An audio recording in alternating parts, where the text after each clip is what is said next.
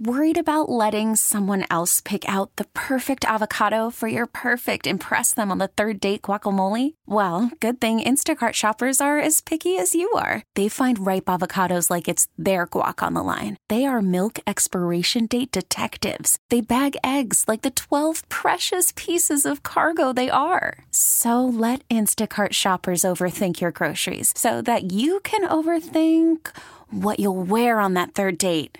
Download the Instacart app to get free delivery on your first 3 orders while supplies last. Minimum $10 per order. Additional terms apply. Baseball is in full swing. NBA playoffs are heating up, and your NFL team is gearing up for training camp. Listen to the latest on the teams you love here on the Odyssey app. The biggest sports radio stations in the country, providing unrivaled local coverage of their teams, all in one place. Exclusive interviews with players, coaches, and team executives, streaming live and always available on demand. Stay in the know with your favorite teams right here on the Odyssey app. 646, 14 till 7. Tommy Tucker, WWL. Joe Marino joins us, former state representative who had a big hand in the JRI, Justice Reform Initiative, that the special session on crime is kind of undoing. How you doing, Joe? Good morning. I'm doing okay. How about you? I'm all right. Let's talk about specifically the Justice Reform Initiative, what it was you were trying to do, and what specifically this special session is undoing, and your thoughts on that. And that's a big question, so jump in wherever you feel comfortable, please. Big question, short amount of time. Louisiana Justice Reinvestment Task Force. It was a bipartisan group of all the stakeholders in all different parts of the system who got together to say, look, we have the highest incarceration rate in the nation or world, actually, and we're getting a poor rate of return for our dollar. Yeah, let me correct myself there, Joe, if I can. I said reform, and it's not. It's Justice Reinvestment Initiative, and that's important because it's a big part of it, right? Huge part of it, because all of the programs and services that we studied from other places that work to actually lower crime, these programs and services were not really offered in Louisiana very much at all. We were just jailing you and releasing you and thinking that's the cure in general. So the money that we save each year from having a slightly lower jail population was the money we reinvest. So when we lowered the amount of time that you could serve for nonviolent offenses, lowered the percentage from maybe 50% of the time to 35% of the time, that was going to create this savings for the nonviolent offenders.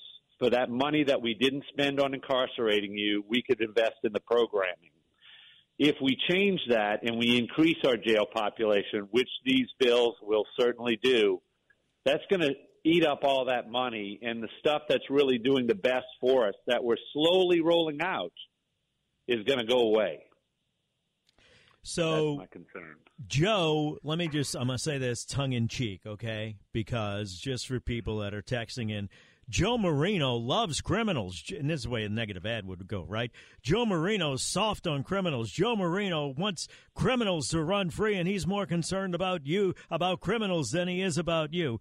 And that's the easy, low-hanging political fruit that people can go over, and that is anything but the way you feel.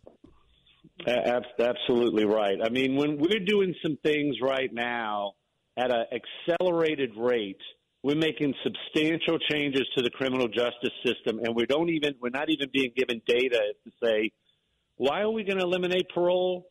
Why are we going to change the amount of time a nonviolent offender spends from 35% of the sentence to 85% of the sentence? Why are we eliminating earned compliance credits, like specific things that we added in JRI that work in other jurisdictions? You want to take somebody out of the system? Give them the tools, give them the supervision, and let them earn their way to a shorter probation period by doing programs and services and being in compliance. We're eliminating that, shortening the amount of time that you can be on probation so that probation officers can supervise a reasonable number of people and actually get better results. We're eliminating that. We're going back to 5-year probation periods. But, I mean, the one with parole is very, very discouraging as well, because eliminating discretionary parole means that you eliminate hope inside the jail. So inside the jail, if you have a very long sentence, you have a possibility of maybe a third or fourth parole hearing getting released early from your sentence currently. That's going to go away. So we have a shortage of correctional officers. We're going to increase the amount of prisoners that they're going to be supervising and controlling.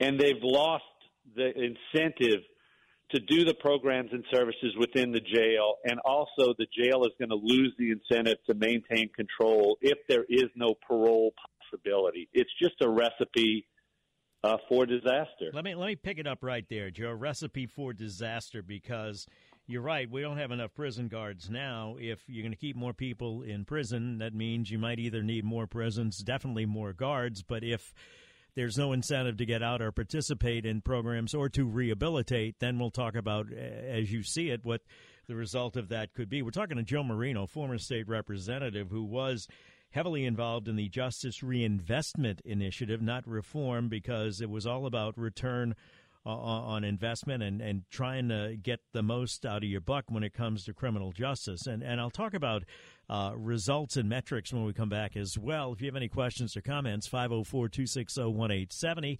651 9 till 7, Traffic Now, WWL. Worried about letting someone else pick out the perfect avocado for your perfect impress them on the third date guacamole? Well, good thing Instacart shoppers are as picky as you are. They find ripe avocados like it's their guac on the line. They are milk expiration date detectives. They bag eggs like the 12 precious pieces of cargo they are. So let Instacart shoppers overthink your groceries so that you can overthink what you'll wear on that third date.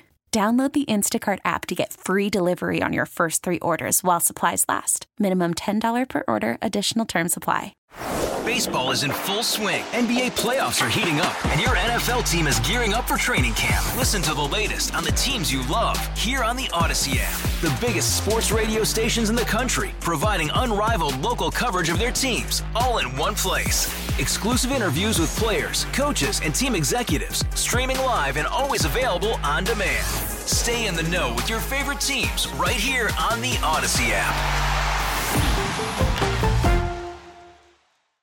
6:55, 5 till 7. Tommy Tucker, WWL, back with former state representative Joe Marino, who had a big hand in the Justice Reinvestment Initiative that the special session on crime has taken a lot of steps toward undoing. He called it, before we went to the break, a recipe for disaster.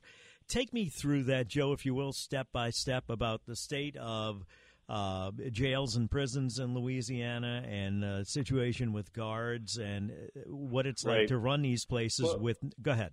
You know where I'm going. That is a big piece of it, but I also want to touch on another part, because we've already been hearing about how they said the principles and the that we've established and set up through justice reinvestment are bad and failing and not working. In our system, 80% of the people every year are being released from your parish and local jails. They're the ones that serve lower sentences, and 80% of them are getting out with little to no programming or benefit to what we've initiated. The money right now goes into the DOC prisons. Those inmates have the opportunity for the education, the drug treatment, the mental health treatment, substance abuse treatment. We haven't really even got it to the parish jails yet, and that's the biggest problem, is that in the parish jails, they're only housing and feeding them. That's all they're doing. They're not rehabilitating them. And so within the prison system as well, you have this opportunity that you can get out on parole again. And it's a pipe dream for most, because you have to be exceptional. You have to try over and over again. But there's an opportunity. Louisiana still sentences at higher than the rest of. Joe? Hi, Joe. I think your phone dropped out. Joe Marino's talking to us. We're going to reconnect with him in a second and hear his thoughts on this. And there is a difference between parish jails and prison, and I think people tend to lump them all together. Joe Marino back with us now. There is a difference between jails and parish prisons and jails and state prison. Go ahead. Yes. Yeah, the state DOC prisons are where the programming exists right now, but that's not where people are getting released from. That's not where we have the majority of our people going through. So they're not getting the programs and services.